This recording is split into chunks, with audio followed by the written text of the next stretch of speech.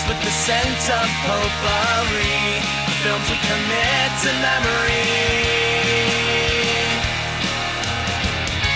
Crossing the felt ropes, watching from home on my TV, looking at all my eyes can see. They tell me I view obsessively. Hello and welcome to The Obsessive Viewer. We're a movie and TV podcast that covers a specific topic, be it genre, trope, movie, or show each episode. You can find more of our work at obsessiveviewer.com, and while every episode will always be free, if you'd like to support what we do here, you can become a patron at patreon.com/obsessiveviewer for tons of audio content, bonus audio content, including TV and book reviews, immediate reaction movie reviews, Patreon potpourri episodes, movie commentary tracks, and much, much more. On Patreon now, I have my immediate reaction to the movie that we're going to be reviewing tonight, and a bunch of other immediate reactions. I am also doing a ton of book reviews, so I've been doing read-along reviews of the Expanse series. I'm on book 4, and of course, there is a ton of Stephen King content there too. So check that out, patreon.com/obsessiveviewer. I'm your host, Matt Hurt, and you can find me on social media, including Letterboxd at obsessiveviewer. And today on the show, we're going to be reviewing Spider-Man Across the Spider-Verse, which is currently in theaters. And joining me to do that is returning guest, my IFJA colleague and friend, Joe Shearer, whose Letterboxd is letterboxd.com/Joe R. Shearer, and whose written work can be found at MidwestFilmJournal.com. And he also can be found on, the podcast. Jesus. Medium Cool, a movie podcast. Medium Cool, a movie podcast. How is it going, Joe? Welcome back to the show, and thank you for joining me tonight. Yeah, it's going very well. Thank you. We've got some good movies coming up. We're getting into the heart of the summer season, so yes, things are getting exciting, and it's a good time to be a movie fan, I think. Absolutely, and, certainly as the industry continues to kind of morph and evolve, I think we have a lot of good options for watching really great movies. So, absolutely, and hopefully today's entry joins that. I agree. I'm really excited to talk about Spider-Man just because I left the theater maybe an hour and a half ago, so it's very, very fresh in my mind. So I'm very eager to talk about that. But yeah, let's talk about the current movie climate. This year has been very solid. Tomorrow we're going to be experiencing a screening of Indiana Jones, which I'm excited for. However, what's your excitement for Indiana Jones and the Dial of Destiny? It's as it is generally with movies of this type, cautiously optimistic. I was a bit underwhelmed by the Kingdom of the Crystal Skull. I enjoyed it, but it had a lot of sort of ridiculous things that I didn't love, which I guess that's not to say that the other Indiana Jones didn't have ridiculous things. But I don't know. I guess as an adult, it annoyed me a bit more. The Shia LaBeouf factor was there. Yeah. There was a weird scene with ants that didn't quite land for me. There was the ridiculous sequence where Shia LaBeouf was swinging like Spider-Man, to borrow from today's topic, with monkeys, swinging with monkeys through the jungle. I was like, this is the most ridiculous thing that's happened in any of these movies. But it wasn't without its charms. I mean, it's Indiana Jones still, and this one oddly is the first one not directed by Steven Spielberg, but kind of feels like a return to form just by seeing the trailers and what they're going for. Hopefully it's a love letter, a little bit more than it would be a cash grab. So, which I'm thinking is kind of where it seems like it's going. So, I'm keeping my fingers crossed that it's not an abomination, and it's it's worthy of the other entries of the franchise. So, that's kind of how I am whenever there's a new one coming out. I get excited and and then I'm like, oh, please don't suck. Please don't be terrible. I think that's a kind of a common theme for a lot of people. But, but I'm, sometimes you're disappointed and sometimes you're not. Yeah, that's true. I'm cautiously optimistic as well. I only recently, and when I say recently, I mean in the last like 2 years, only recently saw Kingdom of the Crystal Skull for the first time. Wow, yeah, because I had heard so many bad things about it, but it ended up not being like, I did not have as aggressive a response to it as I expected to. Honestly, I kind of enjoyed that like 50s sci-fi vibe that it was going for. But everything else about it just kind of didn't really work in a lot of ways. Yeah. Well, it was interesting that Steven Spielberg sort of like, I guess, half-assed threw George Lucas under the bus for it. You know, there was a comment or two where he was like, well, listen, like, George is the writer and he did what he did. So, you know, like, there's only so much I can do here. I kind of felt like what he would say at some of the time, but yeah. Ugh. I mean, listen, they get old. I mean, listen, we could say a lot about George Lucas, and you know, and he at least in a modern context has put his writing display on, you know, his writing talents on display for, you know, over the last 25 years or so, and to diminishing returns. Yeah.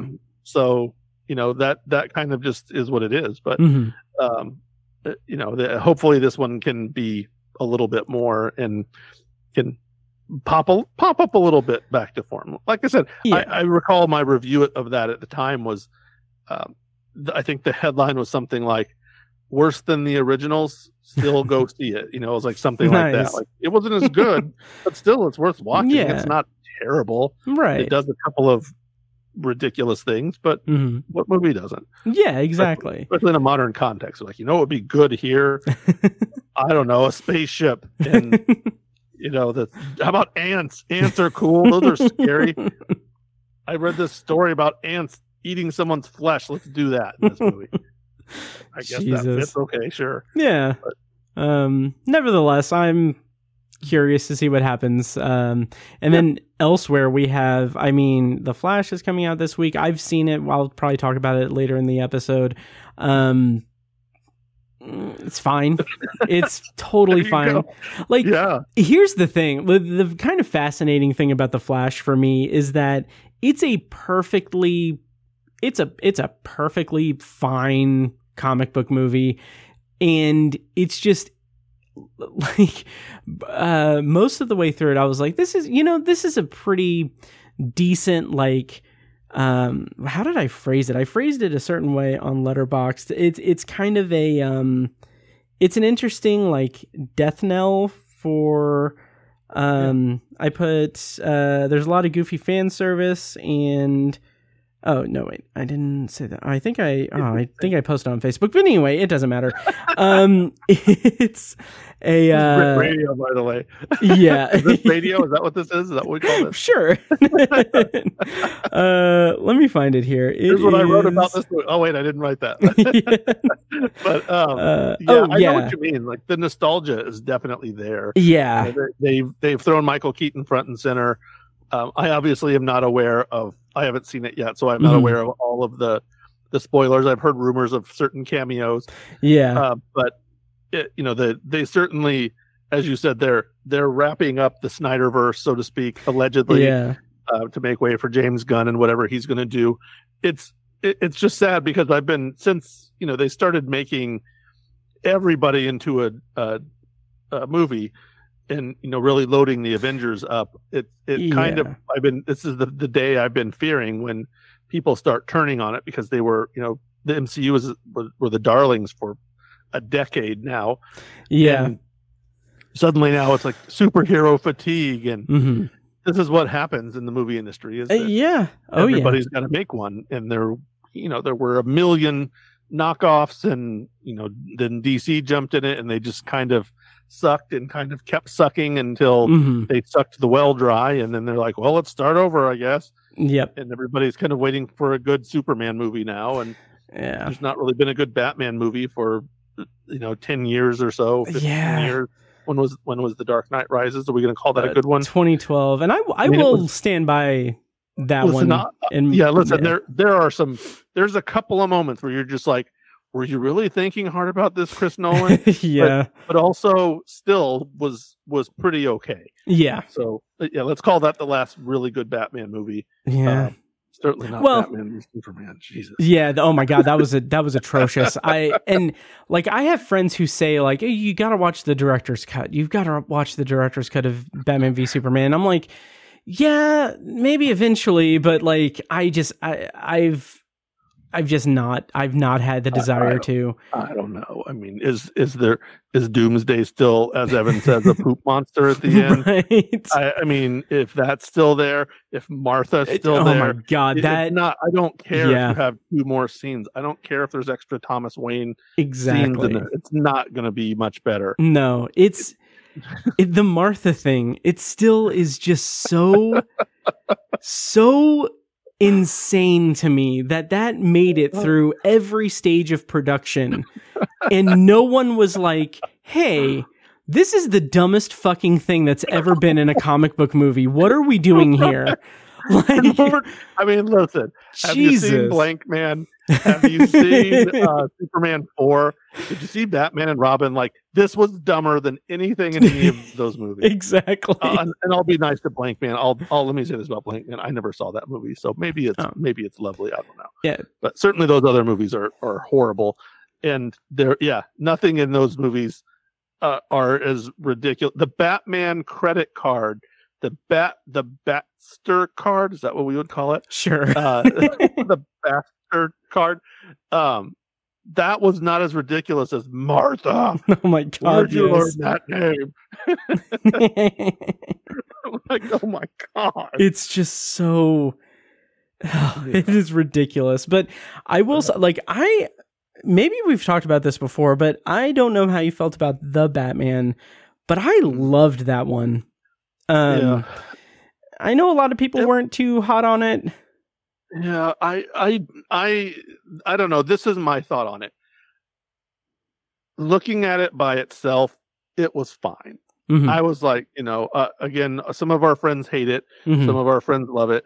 And we've, they've all talked, written about or spoken about it publicly in ways. Yep. I don't know if you guys whoever is listening to this, if they would care one bit what our friends who have their own websites think. But that's mainly who I kind of listen to. I look at kind of critical reception and then listen to what my friends who were, I guess we're critics in a modern sense, Mm-hmm. whatever that means. Those are kind of the opinions that matter to me. And I don't think it was as bad as some of them said. But also like, I didn't think it was particularly great. But having said that, the bar has been raised for superhero movies, and whatever the fate of that movie is ultimately, it's sort of strange that movie got kind of shoved through and made, given the upheaval of all. I mean, there's literally a version of the previous Batman in a movie tomorrow, right? Like, Yep. The Ben Affleck Batman, who Robert Pattinson was ostensibly replacing, he's going to be in a new movie literally coming out tomorrow. So it's hard to get into, because now, I mean, continuity is so much now. It's everything for a superhero movie now. It has to fit into a world. Mm-hmm. And if you don't like that, I guess, if you're a moviegoer and you're just like, oh, I don't like that. I don't like that I have to see 20 movies to watch this one. You really generally don't, honestly, but you'll get a lot more out of it if you do. Yeah. And having this movie, again, like, if they were going to make that movie, to me, they need why didn't we have Robin in this movie?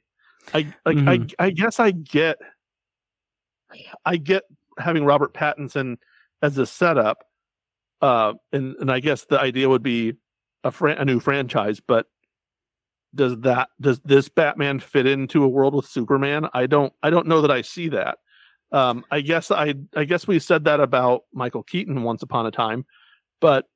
And here he is now, 30 years later with The Flash and Supergirl, and it's certainly, for me, again, not having seen it, is going to be a fun thing to see. Mm-hmm. But I don't know that I see that version of Batman interacting with Superman. Like, he's not believably going to fight Doomsday, and I mean, in that movie, very consciously set that up, having the Joker or the Riddler, being a John Doe from Seven type serial killer kind of thing. It was I feel like the script that they wrote was probably more interesting than the movie that came about from it. And it would have been very fun to see that movie as the Ben Affleck Batman, or whoever the next DC universe Batman will be. It would be fun. It would be very fun to have them, and maybe that's the counter programming that Marvel or that DC does to offset Marvel, is go the opposite direction, and instead of having everybody in every movie, having like different avenues and different like legit solo movies where different things are interlocked or mentioned. I mean, it was super novel in it was Batman Forever, I think, when there was a little quip about this is why Superman. No, I think that was Batman and Robin. There was I don't know. There was a crack about it was Metropolis in Batman Forever when Val Kilmer's Bruce Wayne was like, "Oh, the circus must be halfway to Metropolis by now." It was a cutesy in joke, and then and then in Batman and Robin, they're like, "This is why Superman works alone," and it was like, well, cutesy kind of, but I mean, who's Superman? Right. And we never found out. So but I guess it was supposed to be Nicolas Cage, maybe. How terrible would that have been? I kind of like that as headcanon for that, honestly. I mean, it fits for sure.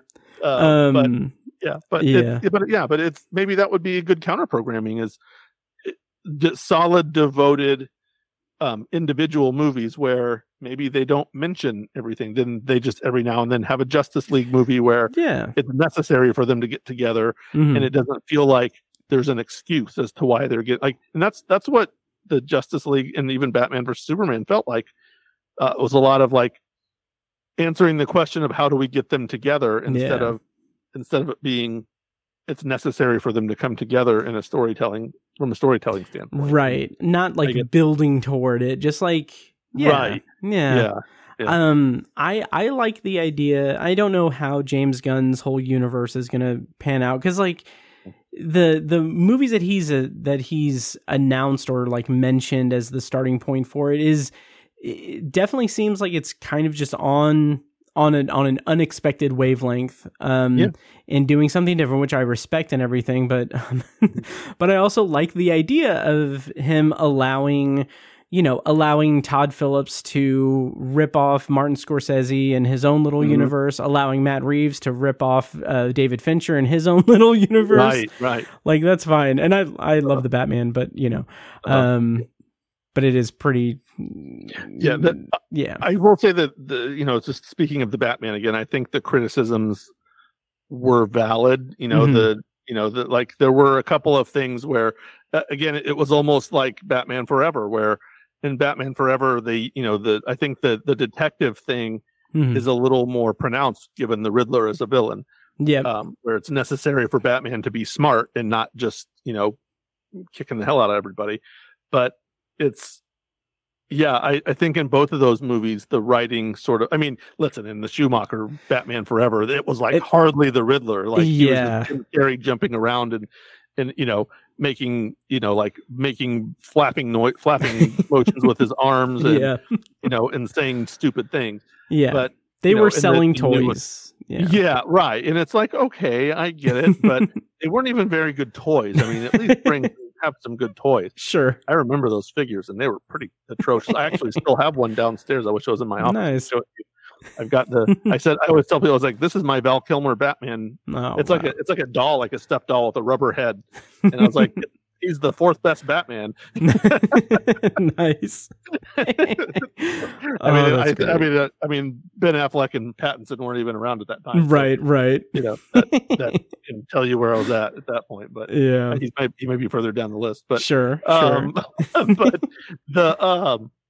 it's just I don't know. It was still a little bit iffy. Though some of the writing was a little suspect, given the connections. That was like Evan was like, that was one of his complaints. Like, oh yes, like Batman was just the only one who knew Spanish, and it's like It's like, well, yeah, that seems kind of ridiculous. I mean, I don't know where Gotham City is at, but it seems like, sure. There's a pretty solid Hispanic immigrant population, I think, in most of the country. I think there's probably other people who would be able to speak Spanish. Yeah, as much as and that just seems no offense to anyone who carries that criticism for that movie. It didn't bother me really at all. Like I like it even as like comic relief when Penguin's like, yeah, world's greatest detectives, you guys are. You don't even know what this means and everything. I'm like, that's pretty freaking great, honestly. In such a bleak and dark movie, like that's good. What bothered me more was the odd climax in an arena, basketball arena or whatever it was. And it was just like after the Riddler had been caught, like, oh yes, it's an army of Riddlers. It's like, okay, I mean, like that's kind of ripping off some of the Nolan stuff from the copycats from, instead of Batman, it's the bad guys. It's like, I don't know, but it wasn't great, but so I'll say it wasn't great. I didn't hate it, but it wasn't great. But also I'm like, what are we going to, what is this going to lead toward? Is it going to lead toward, is James Gunn going to adopt Pattinson as Batman? If not, like, why am I watching this? And that's kind of how I feel about the modern movie. Even for a while, the Venom movies. The first one, I was just like, well, I mean, whatever. This is. It's a terrible movie. It was enjoyable in a lot of ways, but it's like, this is just one of those movies where they're just like, we're just going to do whatever the hell we want, and then they do it. But I'm like, why do I care about a Kraven the Hunter movie, for example, that is supposed to be coming out if there's not a whole lot of Spider-Man in it? If I'm not watching Kraven's Last Hunt within the next 5 years, like, I'm going to be pretty pissed off. I'm just going to say that. Nice. So you guys better have something good in store, or I'm not going to be happy. Those, we can go into a whole thing with that, but it's all we're getting towards Spider-Man. I'm leaving us there. Exactly. So to pivot from that, Spider-Man. Spider-Man. Spider-Man. Yeah, there's a lot of Spider-Man. Doesn't have Kraven the Hunter in it. Yeah. So we're going to be reviewing Spider-Man Across the Spider-Verse. Before we do that, if you want to give your, where you can be found online, like social media and everything, and where your work can be found, and we'll circle back at the end of the episode to talk about that as well. But where can people find you online, of course? Oh, Jesus. Let's see. I'm on LinkedIn. How's that? Nice. I think I do this every time we do that. I'm like, oh, I don't know. I'm on LinkedIn. I'm on Facebook more than anything because I'm old. I think my Facebook address is Joe Shearer 1. And like you said, you can find me on Letterboxd. You already did that one. My work you can find on at Midwest Film Journal, as we discussed before. Some of my more recent stuff. And then Medium Cool movie podcast if you want to check out what seems to be the archives at this point. Maybe a retooled version of that's coming up soon. Has there been any movement with that? No, no, and honestly, I haven't even talked to Austin for a while. And, he wanted to. He's the driving force behind that, and I was just kind of helping him out. Sure. And I was like, it gets me out there and active, and it keeps me relevant in some sort of way that maybe I was relevant if I've ever been relevant in my life, which is certainly arguable. It just kind of keeps me out there doing some things, and then I'm kind of out here just seeing things and talking about it and doing stuff movie related, and until some opportunity jumps up that makes might make it a little bit more permanent. So I'm sort of a free agent in that way. Nice. but Midwest Film Journal is a great site. I certainly believe in it and believe in its direction, and those are some friends that I kind of helped get their feet wet in the film criticism world, certainly in the Indiana criticism scene, if there is such a thing. And it was they're producing some terrific stuff. Their writing is outstanding, and Their analysis is always insightful and great. Absolutely. Whether I agree with the actual takes or not is not really relevant. But obviously, I don't always. But I love to see the thought process, and it kind of inspired me to even adjust the way that I write to kind of match their style a bit. And I don't know that I'm doing it that successfully when I do it, but it is very fun, and it's smart. It's as smart as any as any writing you'll find in Indiana, writing for film, certainly. I wholeheartedly agree. Yeah, it's certainly that I've seen. I don't want to be insulting to anyone, but also you can't be insulted because these are some amazing, outstanding writers who have legitimate credentials. We're not all just schlubs who sit at home and go out to the movies and start banging on our keyboards until something that's somewhat readable falls out of it. Mm-hmm. But they're very talented. They're extraordinarily insightful and knowledgeable and seasoned, and you could certainly be, no matter who you are, you could be you could not be really take offense to being compared with them, because they're absolutely. I mean, hell, I'd put them up against anybody. I'd put them up against the New York Times. So, yes. Take that, A.O. Scott. Hell yeah. Is he still right? No, he still writes for I actually don't think so. I think he just did he or someone else just transition over to books? I think it was him. I think he moved away. I mean, listen, I don't read everybody all the time. No, yeah. These days, but I thought I'd read something about him retiring from film criticism, and I don't know if he went somewhere else or if he just like you said, switched floors at the New York Times building. Right. Yeah. Yeah. I don't read as much work as I would like to from my friends and everything. But I will say that if you guys want to read some of Joe's recent work on Midwest Film Journal, he has written reviews for White Men Can't Jump, the remake, still a Michael J. Fox movie, documentary, and Mafia Mama is another one recently.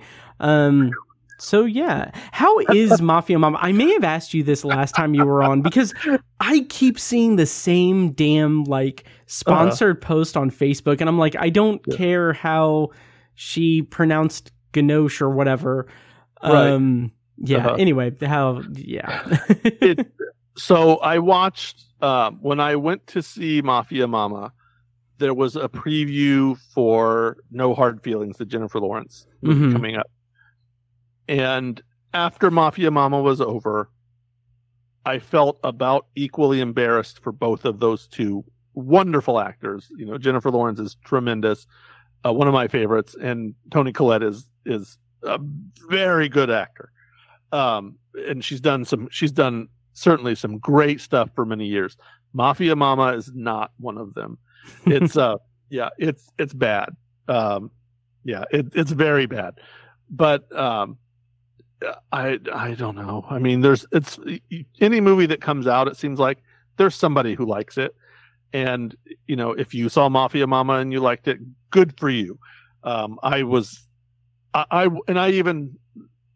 even wanted to like it, a little bit as I was going along. I was like, this could be theoretically a good movie. As I was going along, I was like, it theoretically could be a good movie, but it's not. It instantly went to the bottom of my list. For the year, it was at the bottom.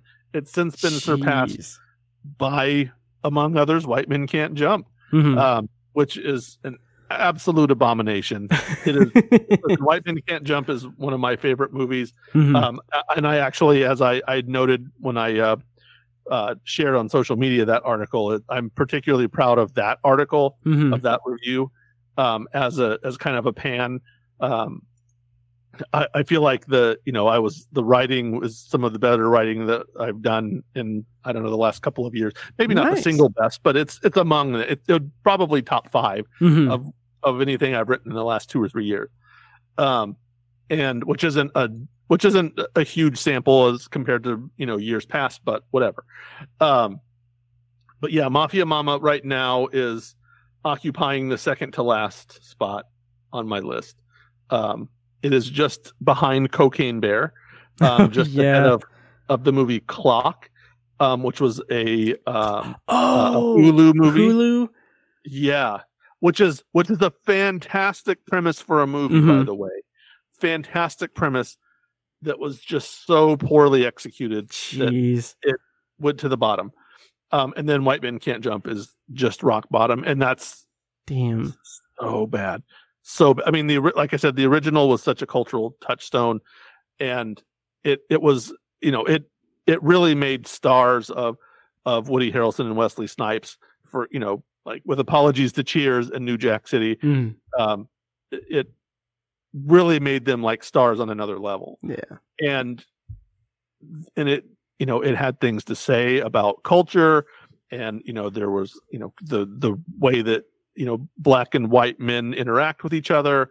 And of course, at the time, it was like, it was sort of like a Larry Bird versus Michael Jordan sort of thing, you know, in a way, you know, that was kind of they were sort of like street level avatars for, you know, for that kind of thing. Like, it's like, what's better? Is it, you know, like Larry Bird, who's like his hustle and his outside shooting, and is it Michael Jordan and his athleticism?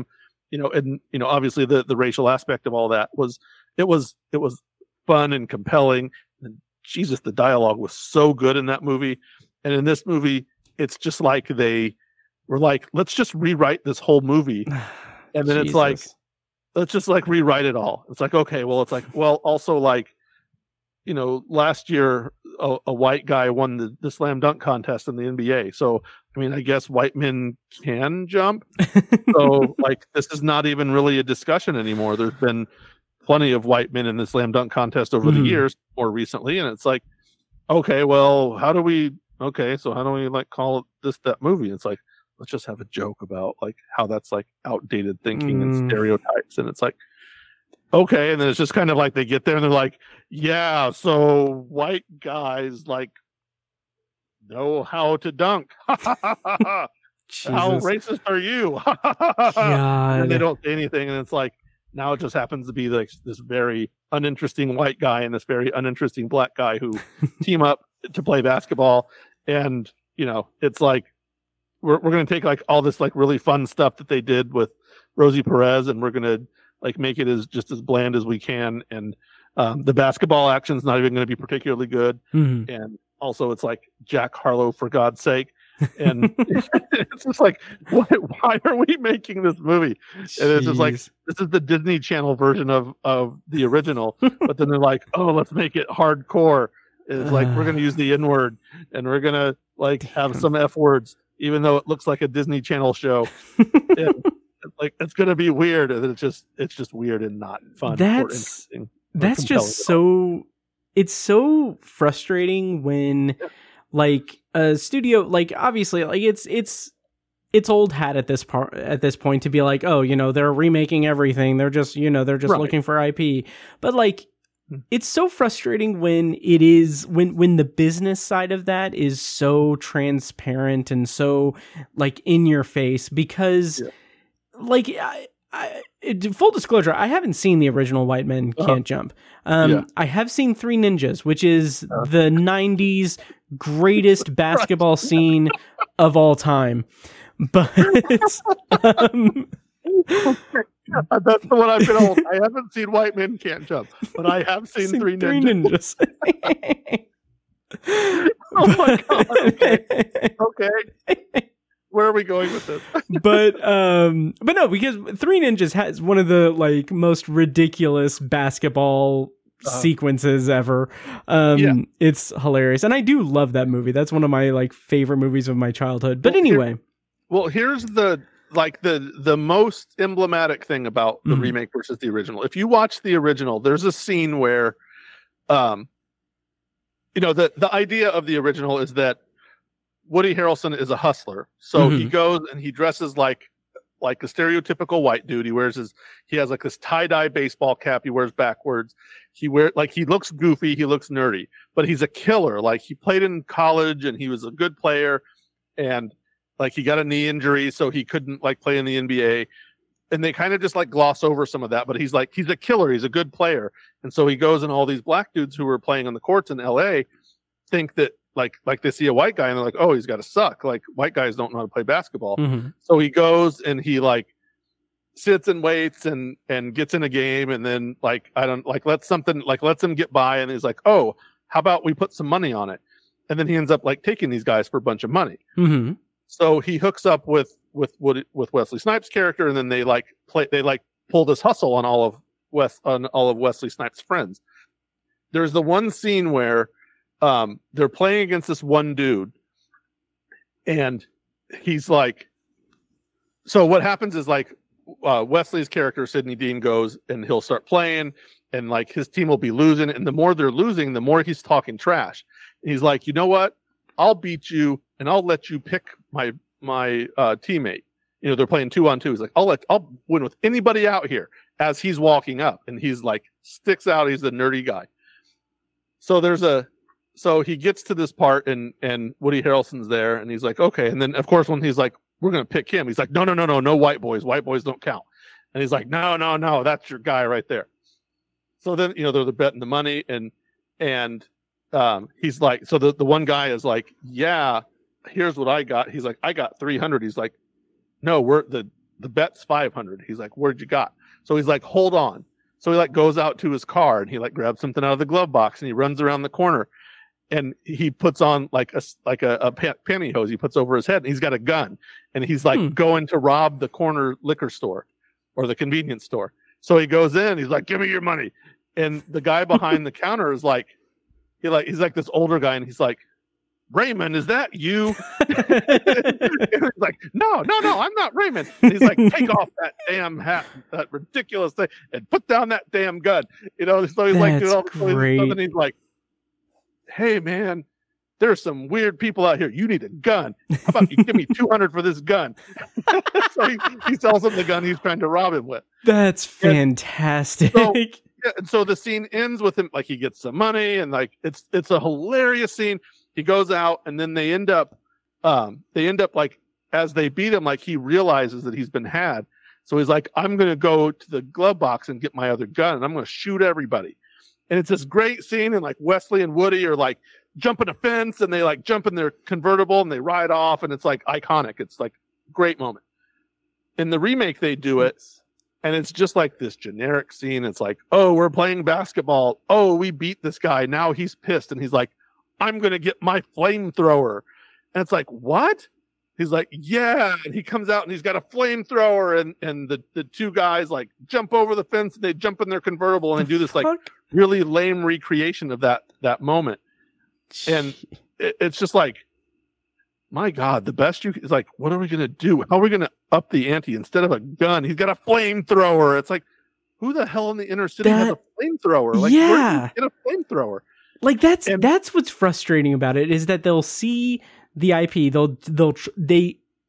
whoever is involved does not understand what makes the original work, and like that's across the board. Like so many remakes have done stuff like that, but this is so egregious that it's just it almost is like the people who made this movie, I don't know, maybe they saw some of the original. Mm-hmm. Maybe they had seen a movie before about basketball, and they were like, this is kind of what makes a good movie. It'll be just like the original, but also it'll be completely different. And it's like, you can't do both. But jeez. Yeah. So, but anyway, Spider-Man. So let's go ahead and go into our review of Spider-Man Across the Universe, or Across the Spider-Verse. We are going to do a non-spoiler and then spoiler discussion of it. So, if you want to avoid spoilers or anything, just check the timestamps in the show notes and everything. But Joe, before we get into the actual review and everything, let's talk more about White Men Can't Jump. I'm kidding. There is a plethora of Spider-Man IP in terms of movies and video games and everything, but I don't want to get us down a road of talking about every single iteration of Spider-Man. But how did you feel about Spider-Man into the universe, into the Spider-Verse? Into the Spider-Verse. How did you feel about that, and what were your expectations going into Across the Spider-Verse? Let me start just again without talking about everything and saying that Spider-Man has been my favorite superhero forever, since I was a child. He was nice. I collected Spider-Man comic books as a kid, starting in the mid 80s and early 80s, mid to late 80s. I love Spider-Man.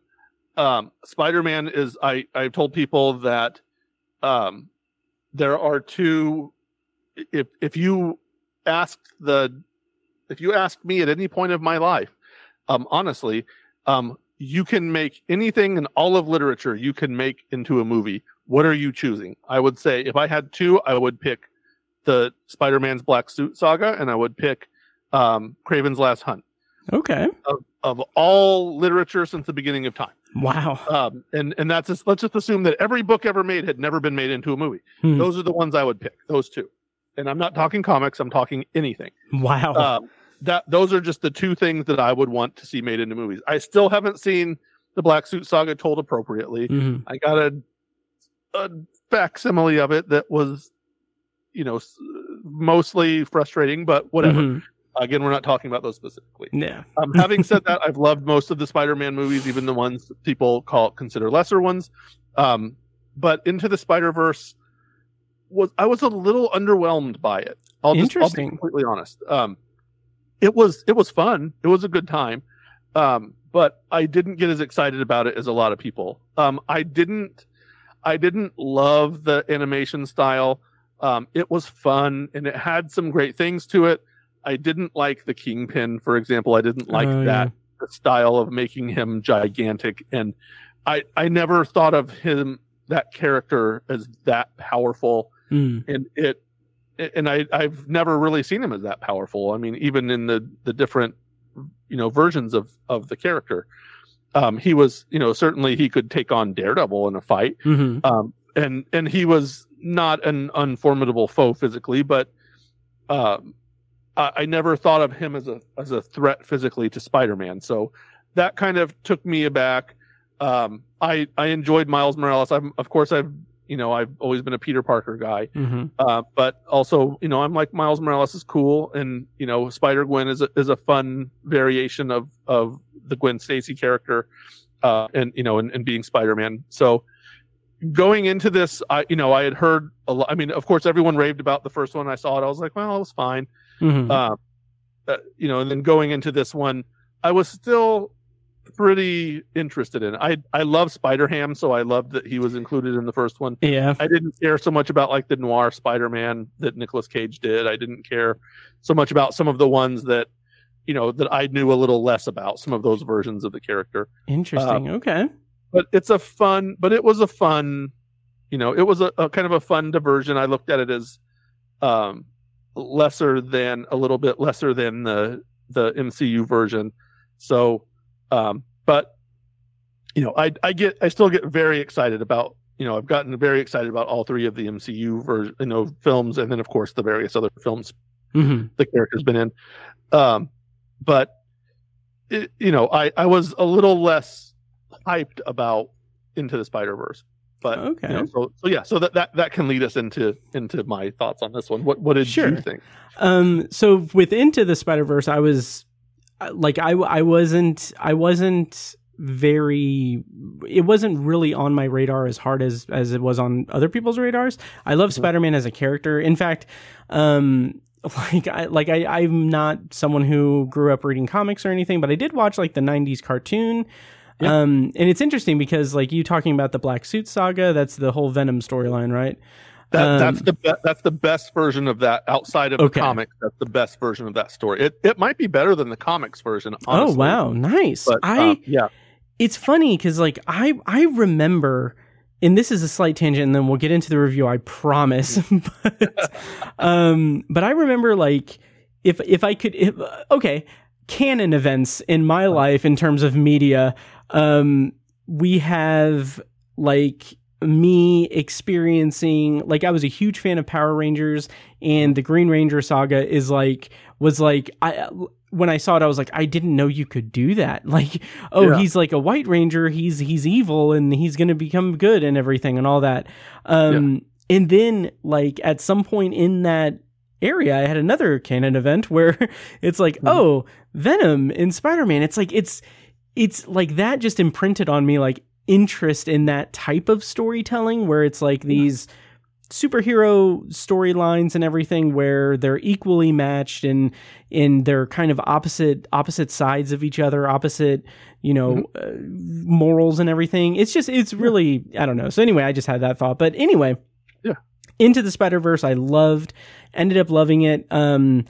Just the heart that it had, and like rewatching it recently, how it boils down to like, it doesn't matter who's wearing the mask. It doesn't matter who's Spider-Man. It's just what you do. Like, you're Spider-Man, like anyone can be Spider-Man. And that is just such a beautiful sentiment. And it has one of the best Stan Lee cameos because of that reason.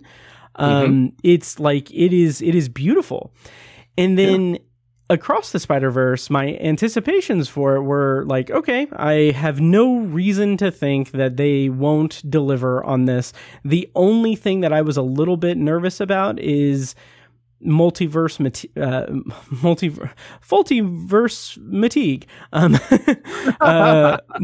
fatigue, which is present. It is a thing, but yeah, so I saw it today, and I'm excited to talk about it.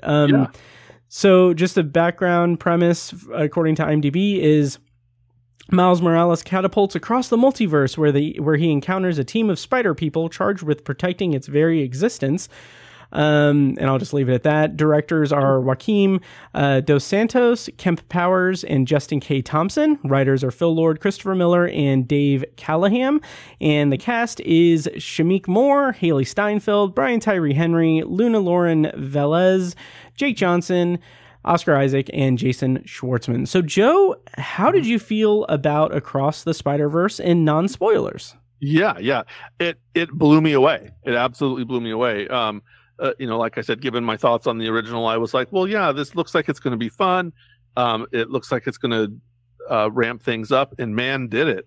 That little teaser, I think the thing I liked the most about the first one was that teaser at the end where they throw the Venom thing in, and it's like, oh, okay. So those animation styles did mean something. And here they really double down on that in a great way, and they even bring in different versions of the previous Spider-Man. And obviously this is the premise. I don't know that I'm spoiling this, right, but there are multiple different versions of Spider-Man that, let me just say, that we've seen before. Yes. I'm not necessarily specifically speaking of movies, but other multimedia versions of Spider-Man that we know and love. There are different versions of it. There are some that are new to us. There's the Indian version of Spider-Man was a lot of fun. Yeah. There's a lot of different versions of Spider-Girl or Spider-Woman that were interesting and fun. They play around with some of the comics lore, especially some of the more contemporary stuff, which I enjoyed. But that story, listen, this is you talked about the multiverse fatigue, and it would be so easy for people making this movie to say, we're just going to rely on, look, here's a million different versions of Spider-Man. Here's, again, I think he's in the trailer. It's not a spoiler to say Spider-Man 2099 is a big part. He was even in the post-credit scene of Into the Spider-Verse. So yeah. And, so he's right here in the poster. So Oscar Isaac plays him, and like, that's cool. That's something, I think there was a Spider-Man 2099 cartoon at one point on Fox. Nice. Had a brief run, I think. But there are versions we've never seen. And there are versions that we have seen. And it was just so fun the way they integrated all that together. And they really did pull this. Sony has been looking for ways to kind of latch on to the MCU, and they kind of did some fun things here related to that, I guess, about as much as I can say. Yeah. But obviously they did this with, they crossed their own boundaries with Venom, which was, it seemed sort of a cutesy move, and they do a couple of things to that effect here. But the thing that blew me away the most wasn't all of the gimmicky stuff. It wasn't, as you said, the fan service things. It was the heart and the the emotion behind it. There were listen, this is a cartoon movie, a cartoon Spider-Man movie, and I was in tears a couple of times, Nice. And it was legitimately, including the first, 10 minutes of the movie, the opening scene of the movie was really touching, and it revolved around Gwen, the Spider Gwen. I don't know what she's called, Spider Gwen, I guess here. She's called Ghost Spider in the Spidey and His Amazing Friends series. Okay. They make for kids. So I don't know if that's her official name or not, but she's here. She's called, she's Haley Steinfeld's listed as Gwen Stacy, but yeah, I think Spider Gwen is the owner. Right? Yeah, I think she's in like Miles Morales' dimension and everything. She's referred to as Spider Gwen, or just Gwen, but in her like universe, she's referred to as Spider Woman. Spider Woman, yeah. So, which obviously there's a couple versions of Spider Woman also, and and again we see a couple of those here in to varying degrees. So she's a character that I don't have a whole lot of time and emotion invested into. I said that cartoon series that I watched with my girlfriend's kids a handful of times. It's certainly like a preschool version of that, of that character. So not somebody you really connect with. Even from the first one, I was just like, yeah, she's fine. But here they really they really ramp it up, and they give her a big arc, and she's almost arguably the star of the movie. I would call her the co-lead with Miles Morales. And maybe this is her story, maybe even more than it's Miles Morales' story. I mean, it's a good 15-20 minutes before Miles is even in the movie. And most of the once he comes in, he kind of takes over, but he still is the main thrust revolves around Gwen and the things that she's doing, and I really like that, to be honest. We can talk about kind of more modern, we talk about Miles Morales is a minority Spider-Man, and Gwen Stacy is a female Spider-Man, and it's and some of the more conservative of us might grouse and complain about that, but the characters were so compelling. This is not, it's not your father's Spider-Man for sure. Right. The Peter Parker version of this, the Peter Parker in this film is largely sort of buffoonish. I mean, he's not the prime 616 Spider-Man, but he's Peter B. Parker, and he's sort of a clownish buffoon returning from the first movie. And I'm glad they didn't lean into that for this movie. They give him, we won't say what his arc is, but they give him a good evolution of his role in the first one. And it's sort of a natural transition, and he's still there and he's kind of just the right amount of what he needs to be.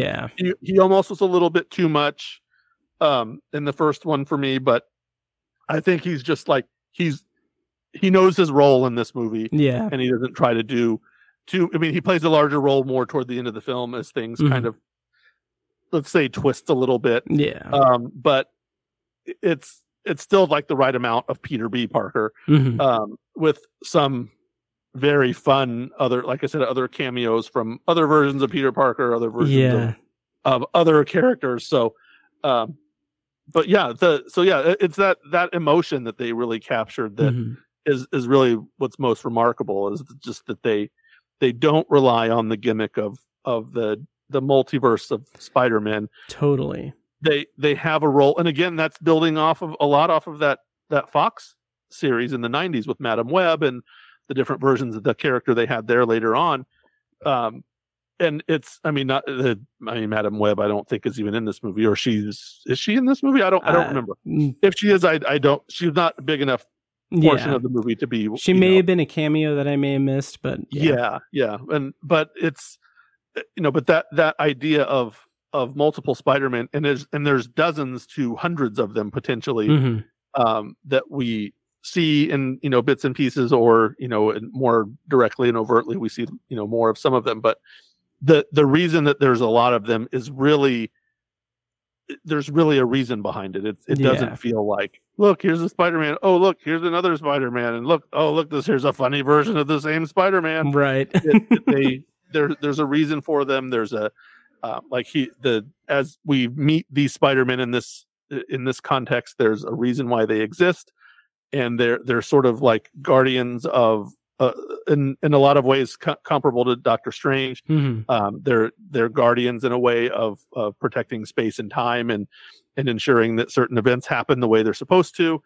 And again, I'm trying to be as vague as I can be because right. the details of that are very important to the story. Yeah, and also are sort of a fun nod to the multiple iterations of Spider-Man over the last 20 years or so. Oh, absolutely. It's kind of a nice little nod to that. But, oh yeah, I feel like you can't really make like it's what's interesting to me is that we've already had like a multiverse Spider-Man with the MCU, but like even then, like this is something different. This is them charting like a different path in terms of exploring a multiverse and everything, and it's interesting. It's interesting. Yeah, I want to be careful to not spoil things, but let me just say they managed to tie in, in certain ways to that too. Yeah. And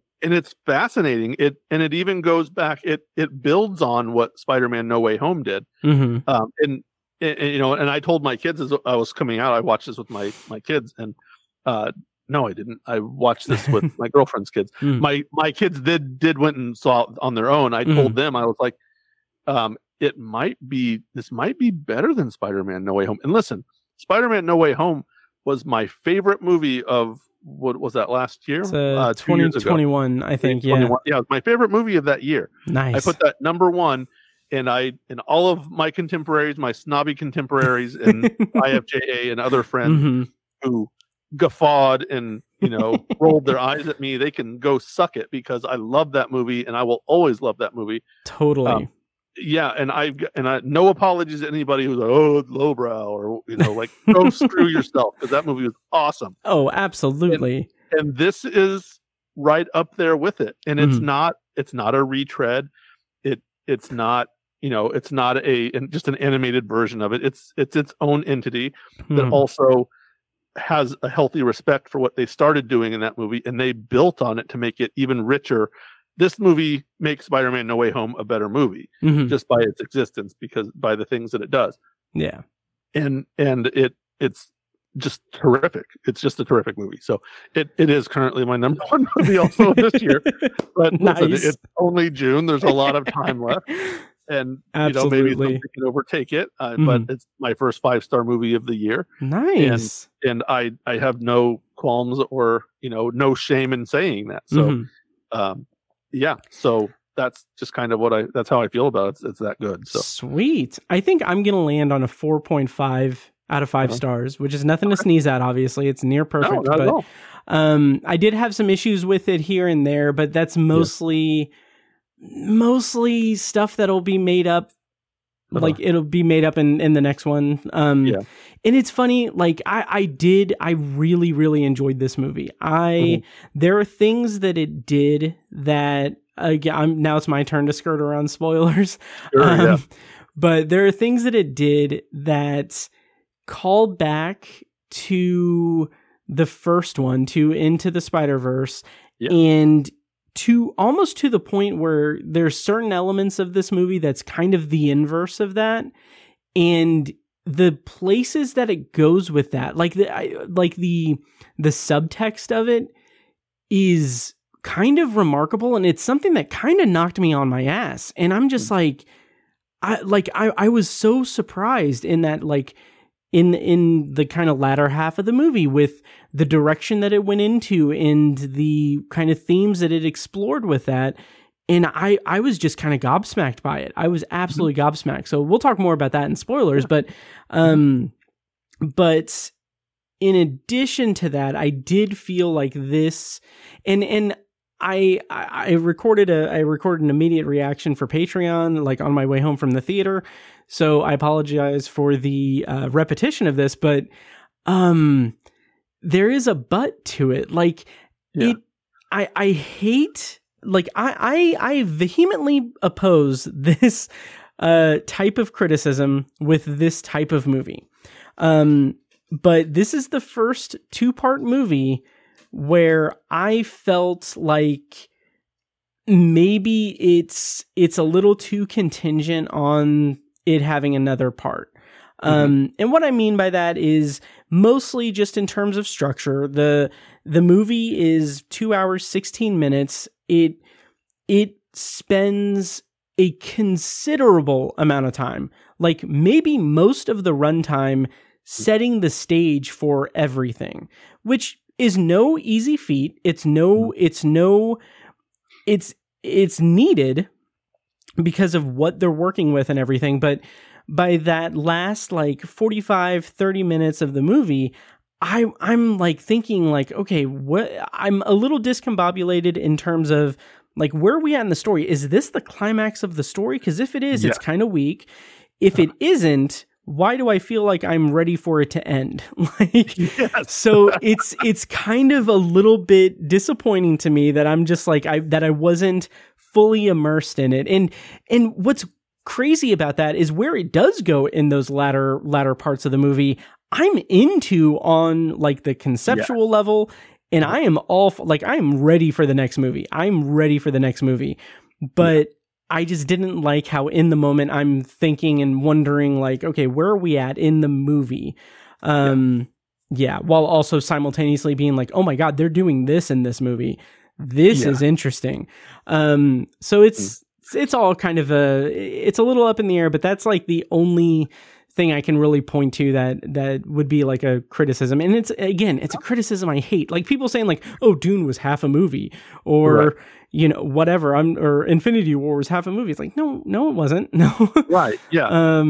But this is, and let me also agree with you, because I do. That last 20 minutes kind of drags in a way. Yeah. Because its structure is different. There's not an actual like real climax, or if you want to call that there is a climax, there's just such the denouement, the like that falling action at the end is so long and drawn out, but it's also like setting up sort of a cliffhangery ending. Exactly. Like but it spends a lot of it's disconcerting because you're expecting. I mean, listen, we're how many Spider-Man movies in? Oh Jesus, yeah. 3, 6, 7, 8. This is like 10 like Spider-Man quote unquote solo movie. We come to plus dozens of other superhero movies where we expect a certain thing to happen in a climax, and it doesn't really happen that way in this movie. It's really just more of a like, here's some exciting things that happen scattered throughout, and then here's some really like brainy and heady kind of concepts that you have to get, and then here's some more like, here we're going to explain what's really happening here, and then now the movie's over, the end, to be continued for more, and so you're kind of like, oh wow, really? Like, it didn't have a big action set piece at the end, but it's also okay. That's again is a gutsy thing to do at the end of a Spider-Man absolutely movie, and not have a giant effects driven. I mean, it's animated, but it just didn't have that. It had this kind of like cerebral setup for the next movie, and also. This is not a movie for young kids. I took my girlfriend and her kids. We all went to see this, as I touched on earlier. And she has a 7-year-old and a 4-year-old. And the 4-year-old was pretty lost. Like he's, I've gone to a few movies with him, and he's not the most patient, kid in the world as far as sitting through an entire movie. Which he's 4, so what? Yeah, but kids at that age are. And by halfway through, he was like not really caring about what was happening in the movie. Now her 7-year-old, Sawyer, he was into it and really liked it and sat through the whole thing. But a younger kid, if you're a parent thinking about whether to take your young kid, if they're younger than say 7, you might wait until it's streaming or something, because they might get a little, especially with one this long. I mean, maybe you're it'd be wise to say, if you're not taking them to the live action versions, maybe don't take them to this one, because this is not a, let's say, I mean, I don't want to say it's not kid friendly, but it's the themes are a little more over or a little over their heads. It's not certainly not inappropriate for kids. Oh, absolutely. It's just the themes are maybe a little over their heads. It's kind of complicated when you're dealing with like, why are there 100 Spider-Man in the scene, and right, and like, what is this Spider-Man like? Is this a good Spider-Man? Is he not good? Like, why are these Spider-Men chasing each other? And what so there's a lot of that. But so kind of take caution taking your younger kids, kids to see it. Right. Yeah. So, one thing I do want to bring up is speaking of the villains, bad guys, is their choice of a main villain. Yeah. Who certainly works in this context, but is he was a character I wasn't even aware of until the 90s Spider-Man. Spot.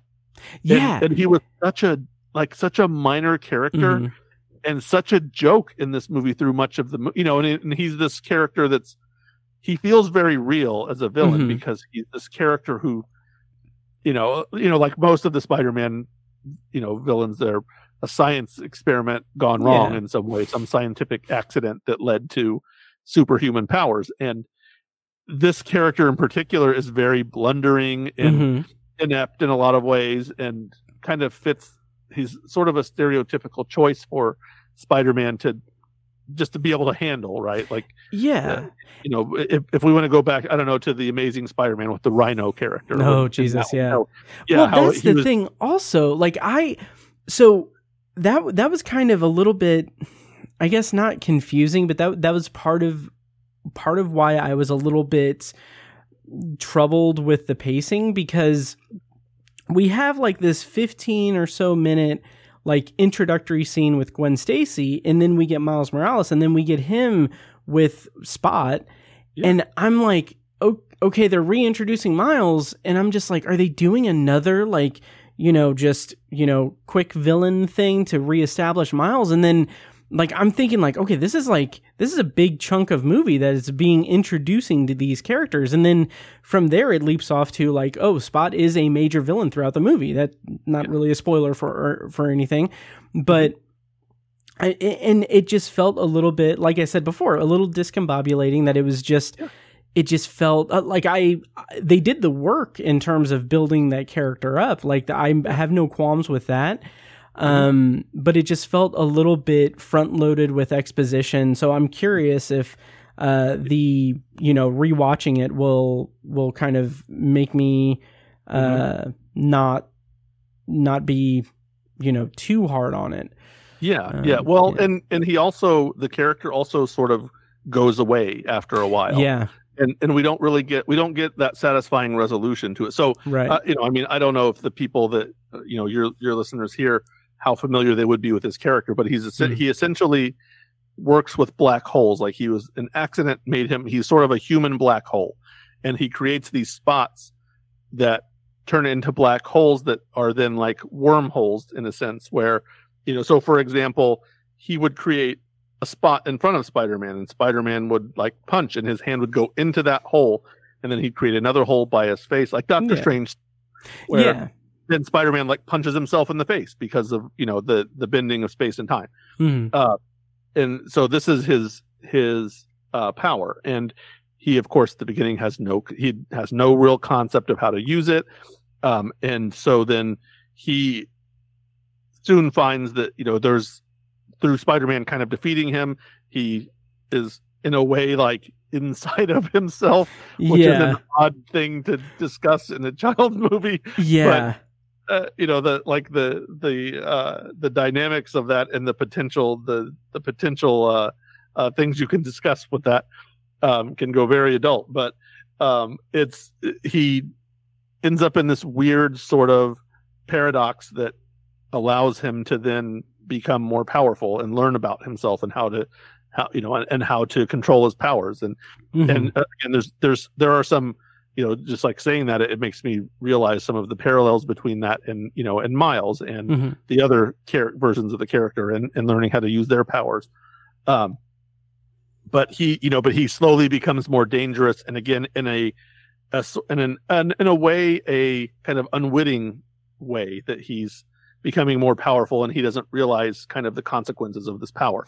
So again, with great power comes great responsibility, right? So that's but circle back around to that theme with this character. So it works as a comedy character that then later on works as kind of a more menacing real character, although he's sort of unwitting, and he's not an unlikable character, in a lot of ways. Jason Schwartzman voices him to kind of fun effect. It's sort of an interesting thing, but but the character is gets more and more interesting as it goes along, and somehow they manage to build him in some pretty interesting ways while they're building the Miguel O'Hara character, the Spider-Man 2099, while they're still building Gwen and Miles, and some of these other versions of even Peter B. Parker and some of these other versions. They're building all of these characters and really like elevating the Spider-Man mythos as they go along. It's just interesting how they can like really make these characters larger than just these two-dimensional things that they could have been. Like compare him to Sandman from Spider-Man 3, for example. Or even like the Lizard in the Amazing Spider-Man, or some of these other characters. Like this character is certainly lesser in the Spider-Man's Rogues Gallery. He's a lesser entry, but he's still pretty compelling in the context of the story. So absolutely. And as we said, there's a large stretch of the movie toward the end where he just disappears and we don't see him. It's sort of it's to be continued while we do this entirely other arc that's just kind of a tangent off of this other arc. So thus is multiverse storytelling, I guess. But let's kind of shift over into spoilers. I'm going to play a clip from the trailer here in a second to kind of divvy us up to the spoiler section. Check the show notes and everything for timestamps if you don't want to be spoiled. But I will say that there is not a post-credit scene. There is not like an after-credit scene. There is, I think, a mid-credit scene. Mid-credits. Yeah, there's a mid-credits, but... Yeah, but nothing post-credits. So just so you guys know. But yeah, we're just through all the credits, but also maybe give some respect to the people who made the movie. Exactly. Okay, so I'm going to play a clip from the trailer. When we come back, we're going to be spoiling Across the Spider-Verse. And he never doubts that he is loved. And he never lets anyone tell him that he doesn't belong there.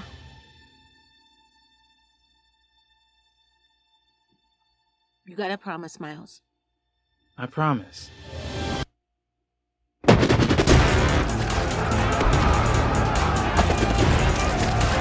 Who do you think you are? Really?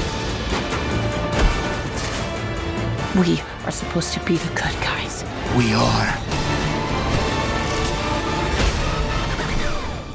Okay, so spoilers on for Spider-Man Across the Spider-Verse. Joe, the first thing I want to bring up is the thing that, like, I'm gonna put on my my bleeding heart liberal douchebag hat and everything, but the thing that really just kind of just surprised me and amazed me is how this movie is, like I kind of hinted at before, it is sort of the themes it's playing with and everything kind of boil down to the inverse of the themes and undercurrent, the subtext of the first movie, in that in the first movie, everyone can wear the mask. That everyone can be Spider-Man. Like, it doesn't matter. Here, what I found so compelling and fascinating is that what it boils down to when it gets to like Nuevo York with all the spider people, what it comes down to is that Miles Morales is ostracized from the spider community, and it just feels so much like a metaphor on, racism, and like very overtly so. And it's just so refreshing and interesting to me to see it play out in such a way, because this is, these are his contemporaries. And the whole point of the movie is that he was never meant to be Spider-Man, so he can't be Spider-Man.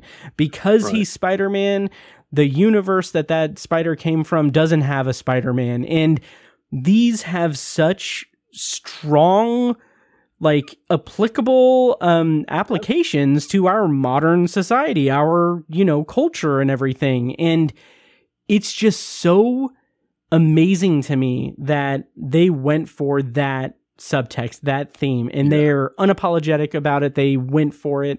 I was just gobsmacked by that. How'd you feel about that? Yeah, I agree. Yeah, that was really fascinating. It's really interesting. But to me, it plays into the essence of Spider-Man, and that's the imperfection of heroism, and the inherent guilt of heroism also, that and even and I'm obviously I'm not covering the racial aspect of that, although to your point, that certainly is a part of it. That certainly is a major part of it, that he's half black, half Hispanic, right? And he's the not supposed to be here, right? So there you can very easily read into the that subtext of a biracial kid, and whether he's I mean, geez, a generation or two ago, my mom's generation had a large number of the population that thought that biracial people were an abomination, like they were not of God.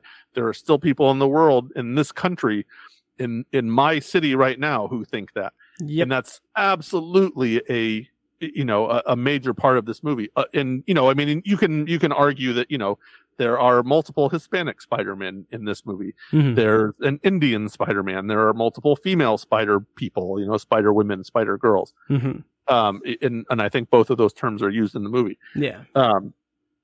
There's an Asian Spider girl. There's just any number of all races are represented, but it is still interesting that this version of Spider-Man that gets that that kind of stigma. So and I'm certain that's done intentionally, but also and also as sort of a kind of quasi meta argument for people who were like, Spider-Man's not black, in that version. This is just like the woke mob doing their nonsense. And and you know what, this movie is certainly a large screw you to them. Oh, absolutely.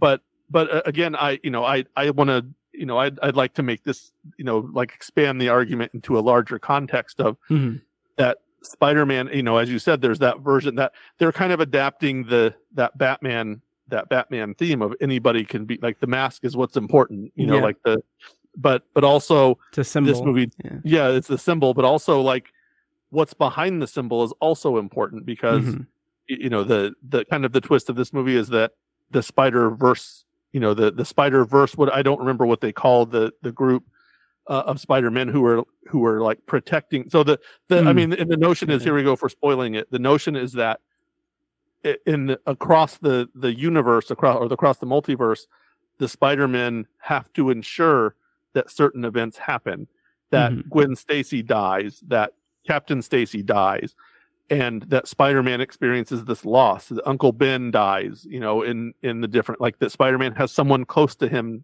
die in a way that will inspire him or her to become the Spider person they were supposed to become. Yeah.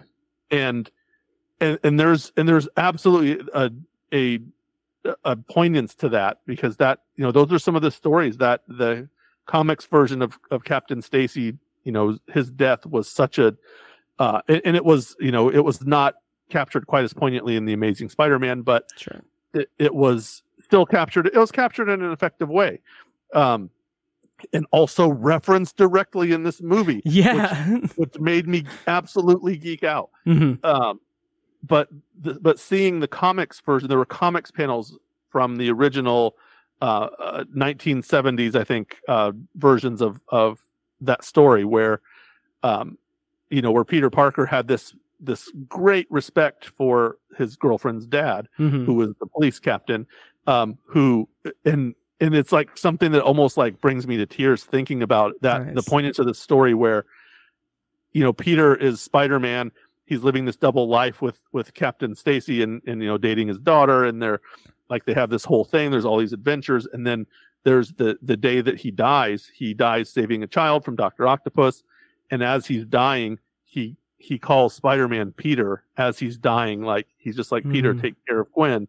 And it's not that kind of nonsensical way that it happened in The Amazing Spider-Man. It was so touching. Like I think maybe I almost cried reading it as a kid. Like, that was such a powerful story that he knew, and like, he knew who he was. And also he just didn't tell anybody because, you know, like, even as he's technically supposed to be looking for him, he's like, oh yeah, this is my daughter's boyfriend. Like, I figured this out, but I'm going to protect him because I also realize what he's doing.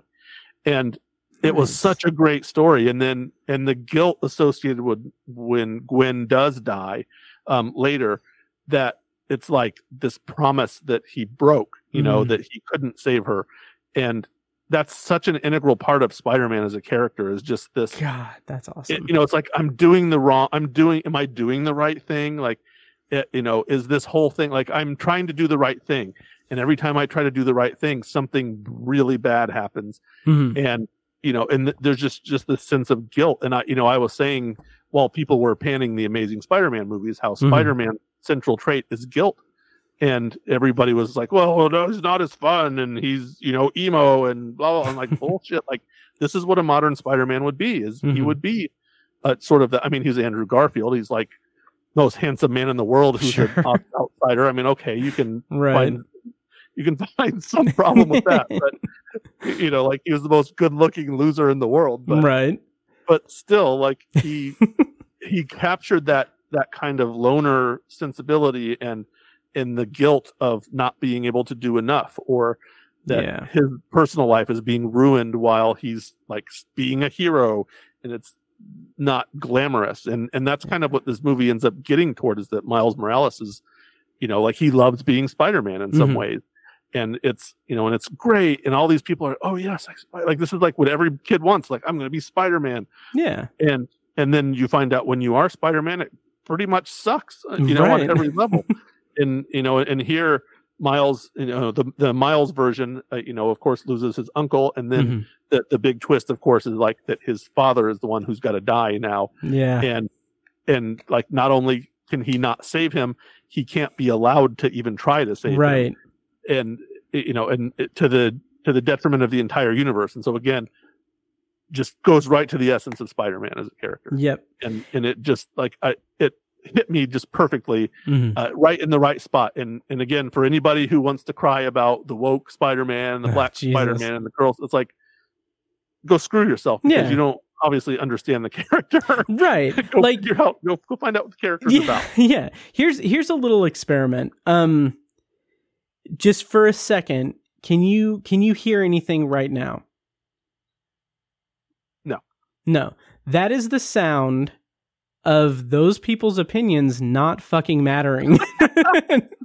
Like, yes, it is. If your takeaway from this movie is that it's woke because the central characters are people that aren't you, that aren't like us, then you have, like, there's, like, your opinion just literally does not matter. Like, you don't have a place in, like, in a critical circle of this movie, in a conversation about it.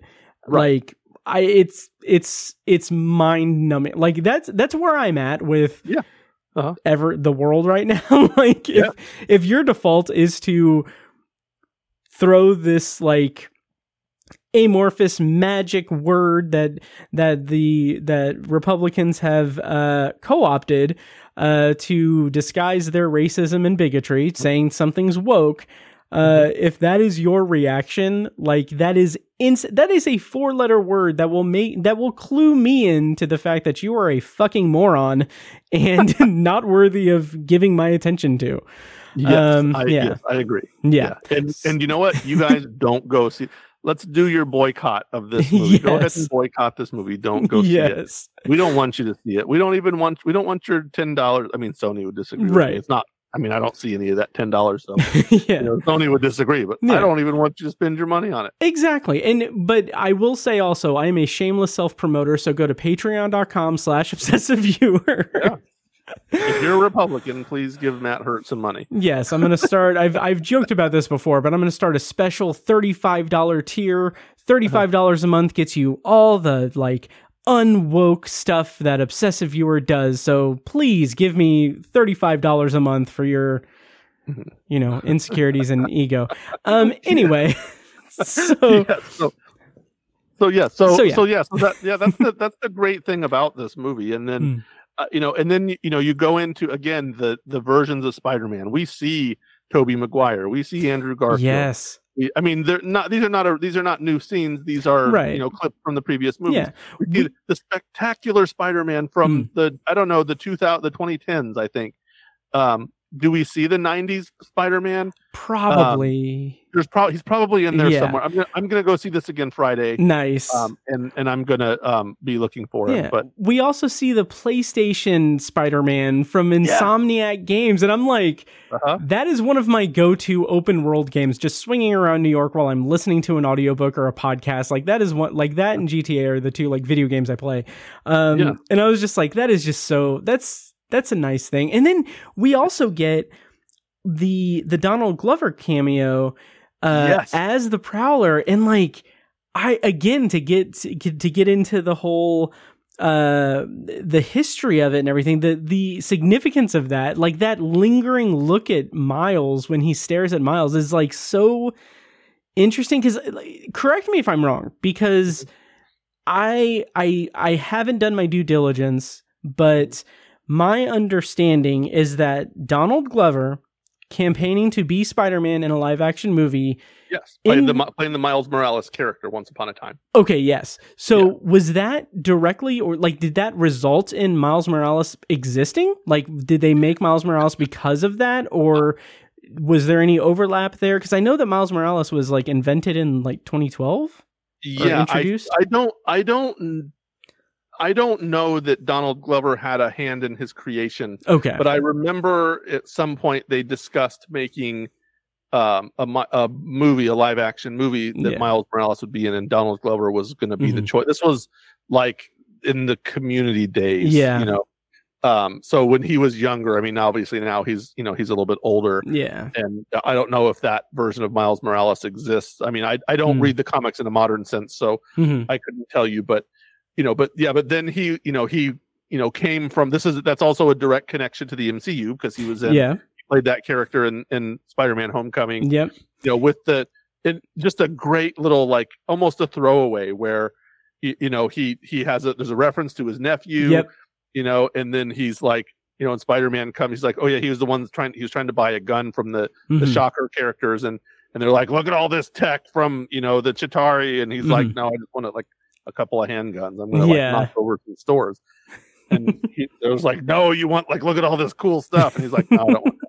Then of course Spider-Man is just the great thing where he webs his hand to his car trunk. He's like, come on, man, there's ice cream in here. Yeah, you're still a criminal. Yeah. Sorry. And so it was so and I made my girlfriend, who is not much of a Marvel fan. Sure.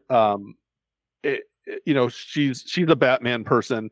Nice. But she's a little less of a Marvel fan, and I like made her look at me, because I was like, oh wow, like as soon as he came on camera, I was like, yes, so awesome. And she was like, what? And I was like, she's like, well, yeah, I know who that is. And I was like, no, like, you know who the actor is, but you don't know, like, I was like, so I had to explain it to her. She's like, yeah, I don't care that much. It was so great. That's awesome. So I loved that cameo. Again, as a more direct thing. Also, you left out Lego Spider-Man. Oh yeah, that was great. It's so hilarious, the things that the things he did. I'm kind of looking to see if there's like a voice from because it was I'm trying to remember. Christopher Daniel Barnes was the 90s Spider-Man, and I'm certain that Spider-Man wouldn't. He didn't, that the 90s Spider-Man was not there, like, didn't have a speaking line. I'm certain, because I certainly would have remembered that, but he may have been, his name is not in there, so they could have snuck something in, but maybe in this third one he'll be there, so. Something else I love is J.K. Simmons, J. Jonah Jameson, just like, if I remember correctly, like across the multiverse, like, just it's a delight. Like I love that. That was I love wonderful. that. Yeah, and I don't know, did he have a did he have original lines, or were those just? That's a good question. Because I know that it was the MCU version, and I think that there was the Raimi version. Yeah, also. the Lego iteration had the Raimi, that was straight from Raimi. Yeah, that's a good point.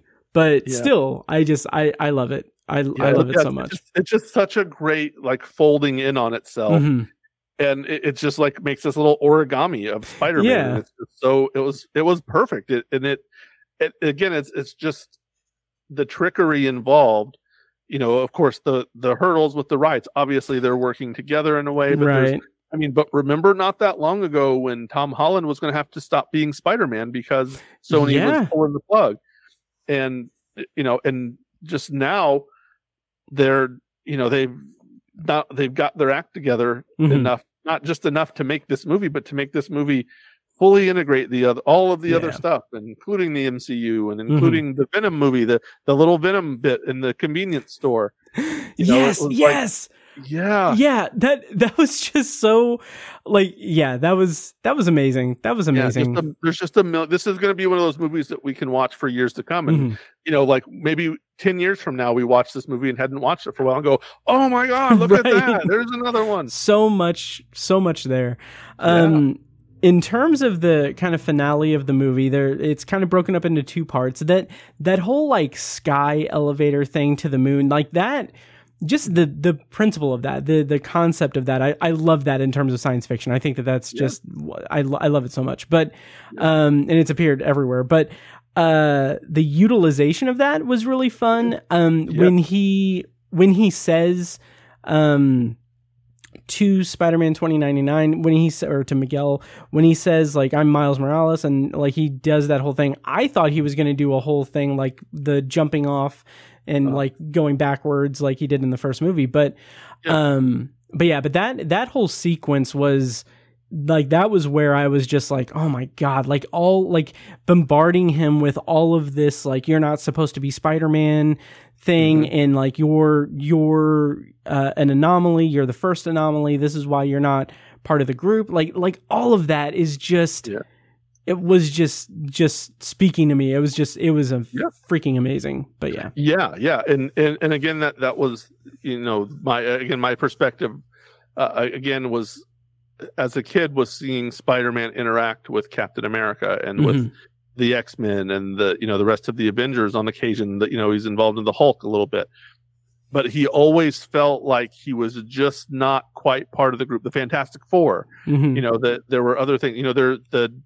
That black suit story that we talked about earlier ended with Spider-Man in a Fantastic Four costume with a bag over his head to protect his identity. So that kind of stuff. That the Baghead Spider-Man is, and by the way, you can buy a Funko Pop of the Baghead Spider-Man. I got one. I bought one for my son, my older son, and it's that kind of again speaks to the kind of the outsiderness that Spider-Man is.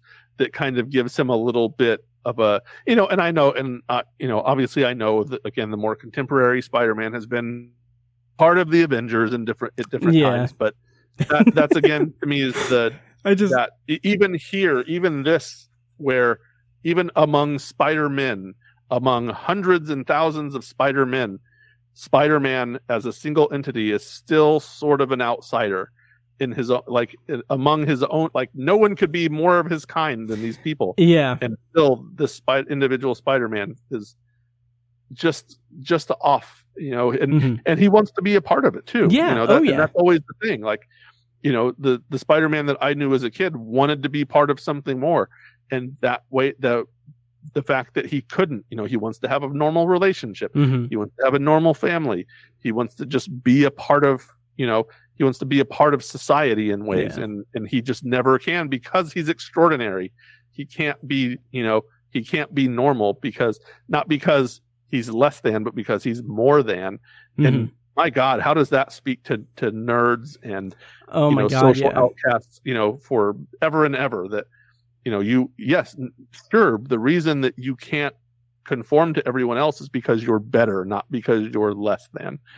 And that's such a, that's why, why I live, like how I live. You know, like a guiding principle of life right there. Mm-hmm. So yeah, so just the way that they incorporated that was just incredible. Absolutely. Another pun, I suppose. Yeah. Yeah. And just like the reference to the Avengers that you just made, like just reminds me of No Way Home. Yeah. They're like, the Avengers, what's that? Are you in a band? Yeah. Just like, that's so great. Like, you don't have those? Yeah. But then kind of to get to the end of the movie, we get this, in my opinion, absolutely incredible twist.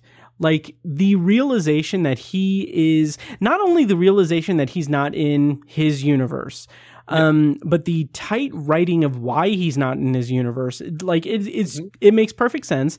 Also the fact that the realization comes after he has bared his soul. He has been the most vulnerable he can be to his mother and revealed himself to her.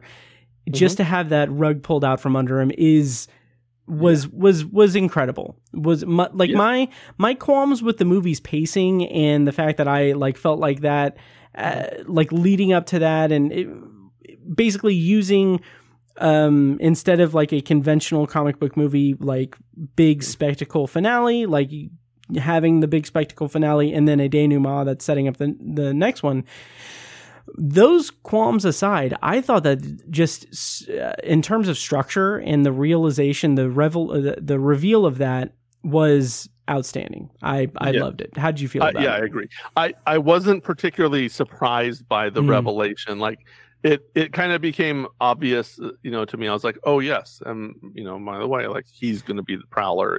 Nice. It's wow, that didn't even register with me. Yeah. Like none of that. Yeah, nice. I was just sitting there and I was just like, this is just too much. And it's like where we're at. It was a logic, thing to me. Like, I was just like, we're just going, like, this is going long. Like, why are we still here? We're not doing anything. And like, okay, so he's in the wrong place. And then like, okay, so here's now the Prowlers, but okay, this is obviously going to be him. Like, this is going to be the big thing. Cause it's like, it's the most shocking thing. Like, it makes sense. So, and then it happened. I was like, yes. Okay, cool. Like, I wasn't surprised by it, but I was like, yes, cool. Okay. Now let's get to the end. Let's get to the next part. And, I was oddly ready for it to be over. Mm-hmm. Like, and I was like cheering the end. As weird as this sounds for a movie I gave 5 stars, like I was cheering the end because it was over, because now I know we're going to get to like something that is, I don't know if it could be like better. Maybe this will be like the Empire Strikes Back of the series, where it's just, it's the pinnacle of it. And then the third one is hopefully very good, but maybe not quite as this one, but also like it's going to have to have like unparalleled action, and the emotion of it's going to have to be super ramped up, and that probably means big tragic things that we won't like, but also we'll love, and absolutely, we love those kind of things. So I was cheering it being over because I wanted it to end, but also not in a bad way. Yeah. Oh, yeah. It makes no sense. But but in my head, it makes perfect sense, because I was like, I was both glad it was over, and I really wanted more of it, because it's, I'm like, okay, this next movie is going to be a buffer. So it is going to, the time that passes, it's going to really build anticipation. And, and like I said, I'm ready to go see this again. And, kind of look for those things that I didn't see the first time. Yeah. Because there's certainly going to be some, because every frame of this movie has so much crammed into it. Absolutely. Yep. Yeah. Okay, we can kind of start winding down. So kind of overall thoughts, we've kind of talked it all out and everything. You rated it 5 stars. The next movie, Beyond the Spider-Verse, is going to be out next March. So very excited for that. Where to kind of wind down the review, where would you rank it in terms of Spider-Man feature films. Yeah. Well, I kind of touched on this, but I think Spider-Man No Way Home is the best of all of them, and I'm just for it does not that it matters that much, but I'm considering this a Spider-Man quote unquote solo film. So the 3 MCU movies, the 2 Mark Webb, Andrew Garfield movies, and then the 3 Raimi movies. Yeah. And I would put this with Spider-Man No Way Home. I mean, it's alongside it. I'll probably want to watch it another time or two. And then obviously I'm leaving out the first Into the Spider-Verse also. I didn't mention that, but yes, let's throw them in that bucket. And obviously not counting like Captain America Civil War and the Avengers movies that he's in, and et cetera, et cetera. But it's right up there with that one. After a single viewing, I'll need to watch it again before I can give a definitive answer to that. And like I said, I'll be seeing it in 2 days as we're recording this. Nice. So I'm excited to see it. I don't know if I'm going to watch this one the way I watched, because I watched the Spider-Man movies to death. I've seen I think probably the Garfield ones are the ones I've seen the least. But I'm a fan. I always say, people always try to do somebody's the best Peter Parker and Andrew Garfield's the best Spider-Man. I'm like, I'm of the opinion, honestly, that Andrew Garfield is the best Peter Parker and Spider-Man. Interesting. And that's even given that's even saying that he's an imperfect character. The skateboarding and the couple of the stupid, like the basketball scene and the stupid, like, scene on the football field where he bends the goal. Like, those are idiotic scenes. Forgot about those. I need to revisit those. That's the thing that kind of comes like with Into the Spider-Verse and now Across the Spider-Verse. Like, I want to watch all of them now, like all of the individual ones. Like, but anyway, but there are idiotic moments in those movies that still kind of capture Spider-Man in the way that I've always wanted it to. Yeah. So I can overlook some of those things. I mean, I don't think the Lizard character was done appropriately. I certainly don't think that the Topher Grace Venom was appropriate for the character. I don't think, although I do appreciate what Sam Raimi was trying to do, was also just a giant mess. Yeah. But yeah, I never thought Tobey Maguire was perfect as Spider-Man. But again, once we got to No Way Home, I always say Spider-Man 3 retroactively ruined the first 2 Raimi movies for me. But then No Way Home kind of fixes it. It kind of brings back that nostalgia. Tobey Maguire is really damn good at being like, "Oh shucks, remember me? Don't you like me?" And I was like, "Yes, I do. Yes, I do very much." So their interactions together, it was weird how much their interactions together amplified those films, like in my memory of them, even though the ones that some people don't like so much, they reference them and it's like, oh yes, I do remember that. And it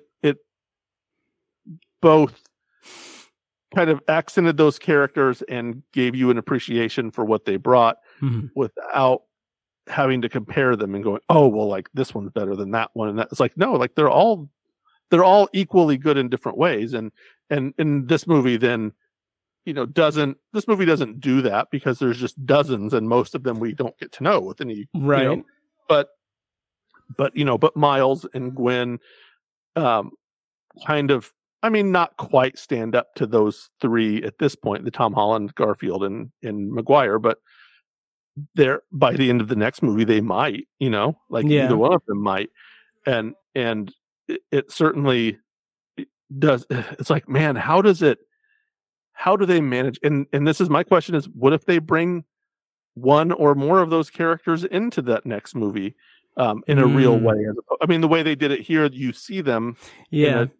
And there's a great line that Miguel says about, like, don't get me started with that nerd that, like that nerd Doctor Strange, whatever it is. Yeah. I was like, that's so cool. That's such a that was so great. I loved that. And they also, I guess I read an article about it. where they said that they did not, Lord and Miller did not like get Kevin Feige's blessing before they did that. And they were like, I mean, he was just like, we were kind of just told to do whatever we want, so we did it. Nice. And, you know, we were like, we didn't think he would mind, and I guess like, you know, I was like, oh yeah, that's like super cool. But yeah, but yeah, it was just like awesome. great. It's so great, like that, just little smart lines like that. That you know, and I get like in a modern context that a lot of us as movie viewers are attuned to that more than, you know, in the past that would have been such like a little cult moment that only a few people would have gotten. Yeah, and I appreciate now that it's, you know, it's sort of a warm fuzzy kind of moment, because it kind of unites us all as cinema appreciates the cinema. I don't know, cinephiles, lovers of cinema. It kind of unites us all, and it's such it's a much larger community than it used to be. Which again, another way that Into the Spider-Verse, you know, wraps around us. It's you know, that while the community itself is larger, it's also still a small community, and we're all kind of in it together, even when we're like arguing and fighting and you know, being low key racist, even. Right. You know, to circle back to that, you know, that element too.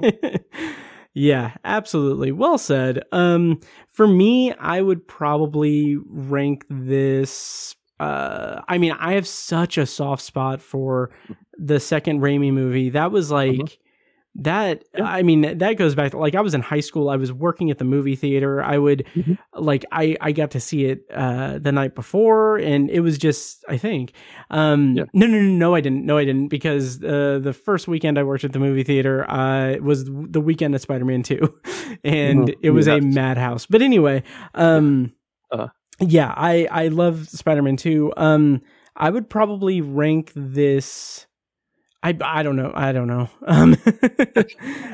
It's hard to do when you've seen it once and when it's fresh, because you know, I remember being a kid and it was like every movie I saw was my favorite movie of all time. Like, that was such an awesome movie. Yep. And then you watch it later and you're like, no, not really. But then you're like, you know, Three Ninjas, that basketball scene, like, maybe. Yeah,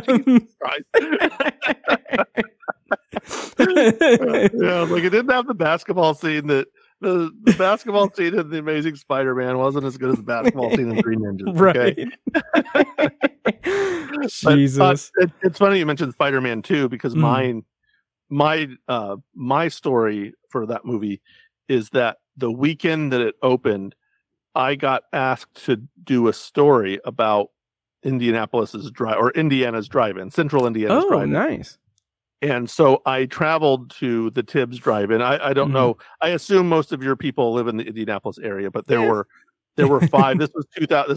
When did that come out? 2004, I think. Right? 2004. Yep. And so this would have been the Tibbs drive-in, the Claremont drive-in, the Skyline drive-in in Shelbyville, and then there was another one, like, I can't remember where it's at. It was kind of on the way to like Columbus or something. Maybe it was in Columbus.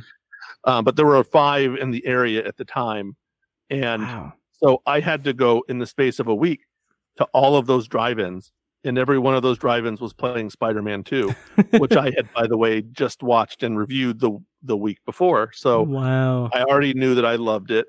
It was already like, you know, again, at the time, for someone who'd been waiting a solid, you know, 20 years for a Spider-Man movie, it was like, it was such an improvement over the first one. You know, the first one, and the first one was good. I liked the first one a lot.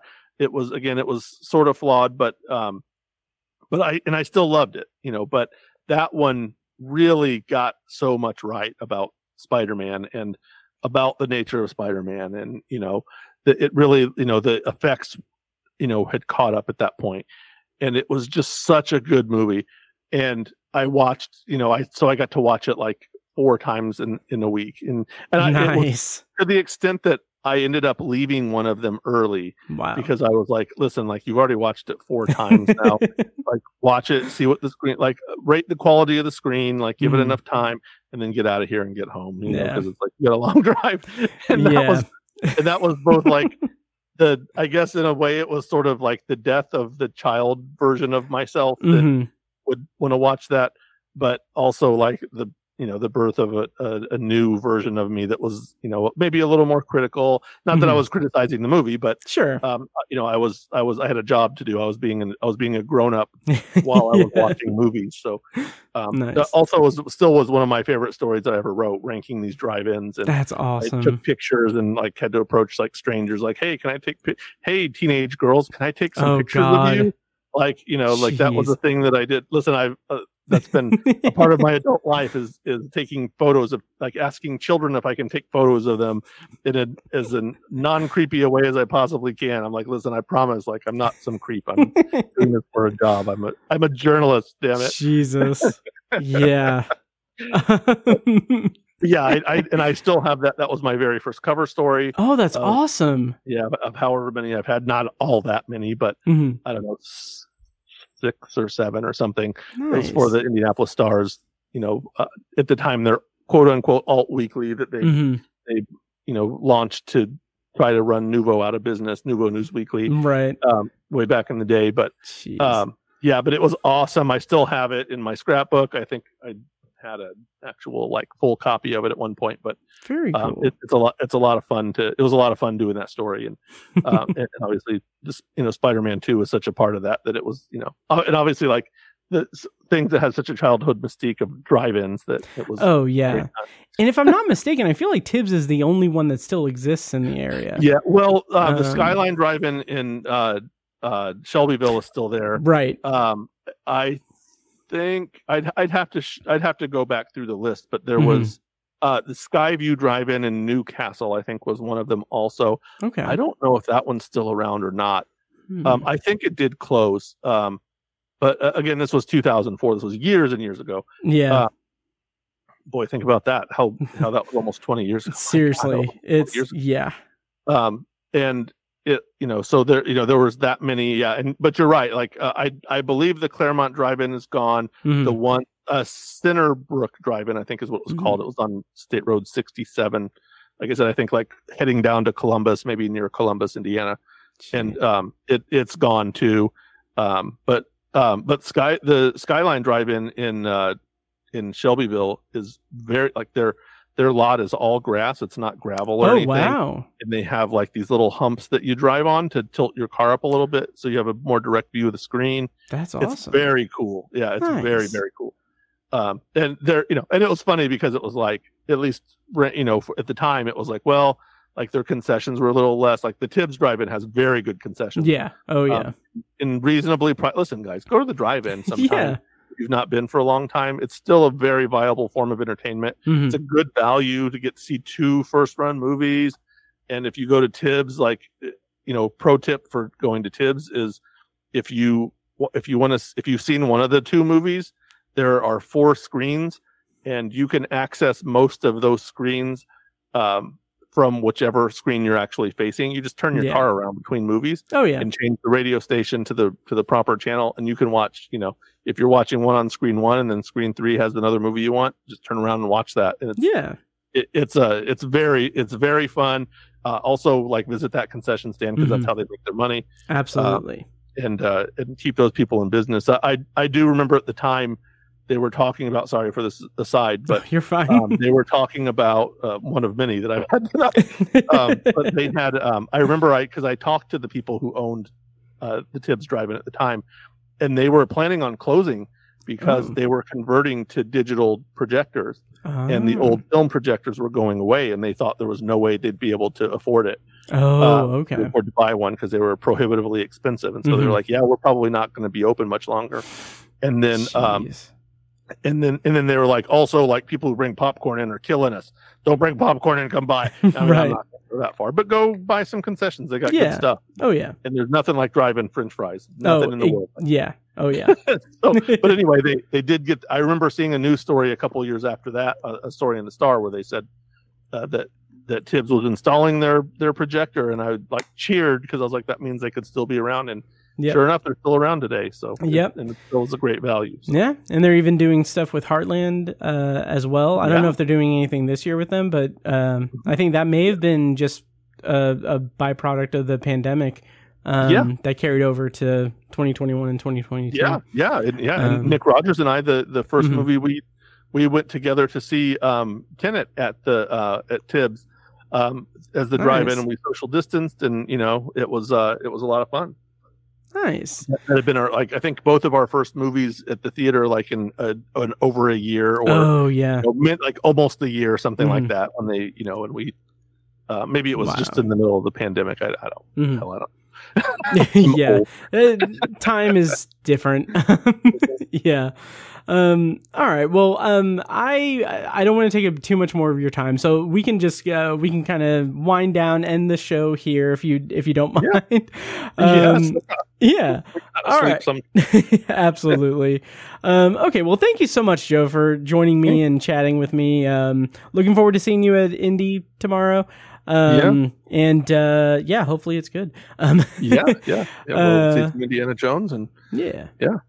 And before we go, if you want to give people where they can find your work online on your social medias and everything, just go nuts.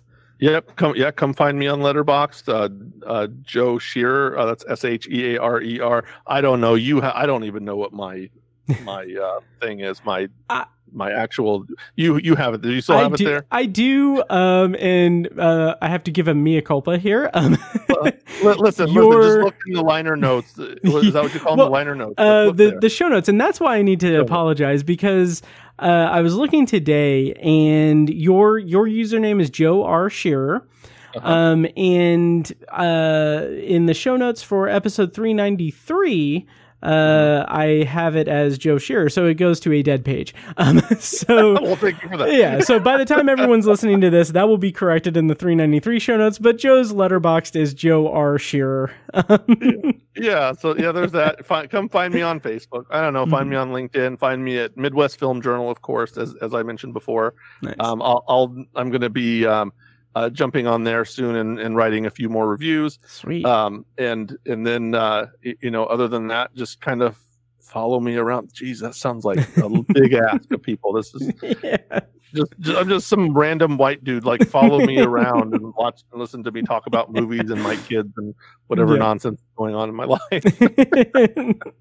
It's much less interesting than I'm trying to convince you that it is. But it's still a good time.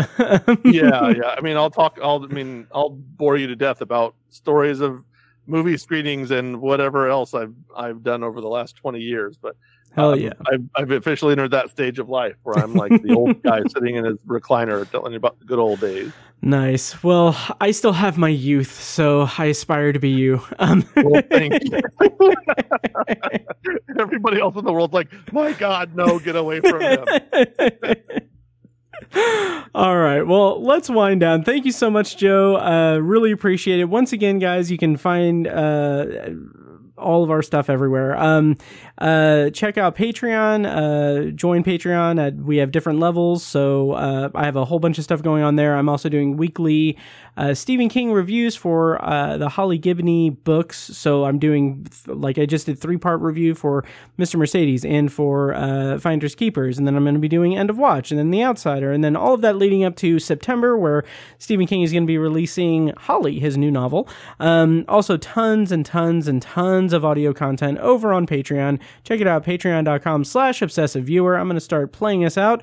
Joe, once again, thank you so much for joining me, and it's always a blast, and we'll have you back soon for anything you want to talk about. Thanks for listening. You're still listening. Thank you. Yes, so much. Of course.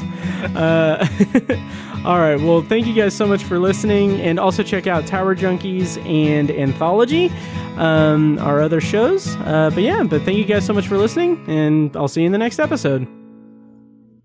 And now, enjoy this short clip from our Patreon exclusive RSS feed. For the full clip and more exclusive Patreon content, such as early access to episodes, TV, book, and movie reviews and reaction recordings, commentary tracks, and Patreon potpourri episodes, go to patreon.com/obsessiveviewer and become a patron at the minimum rate of $1 per month. Thank you and enjoy.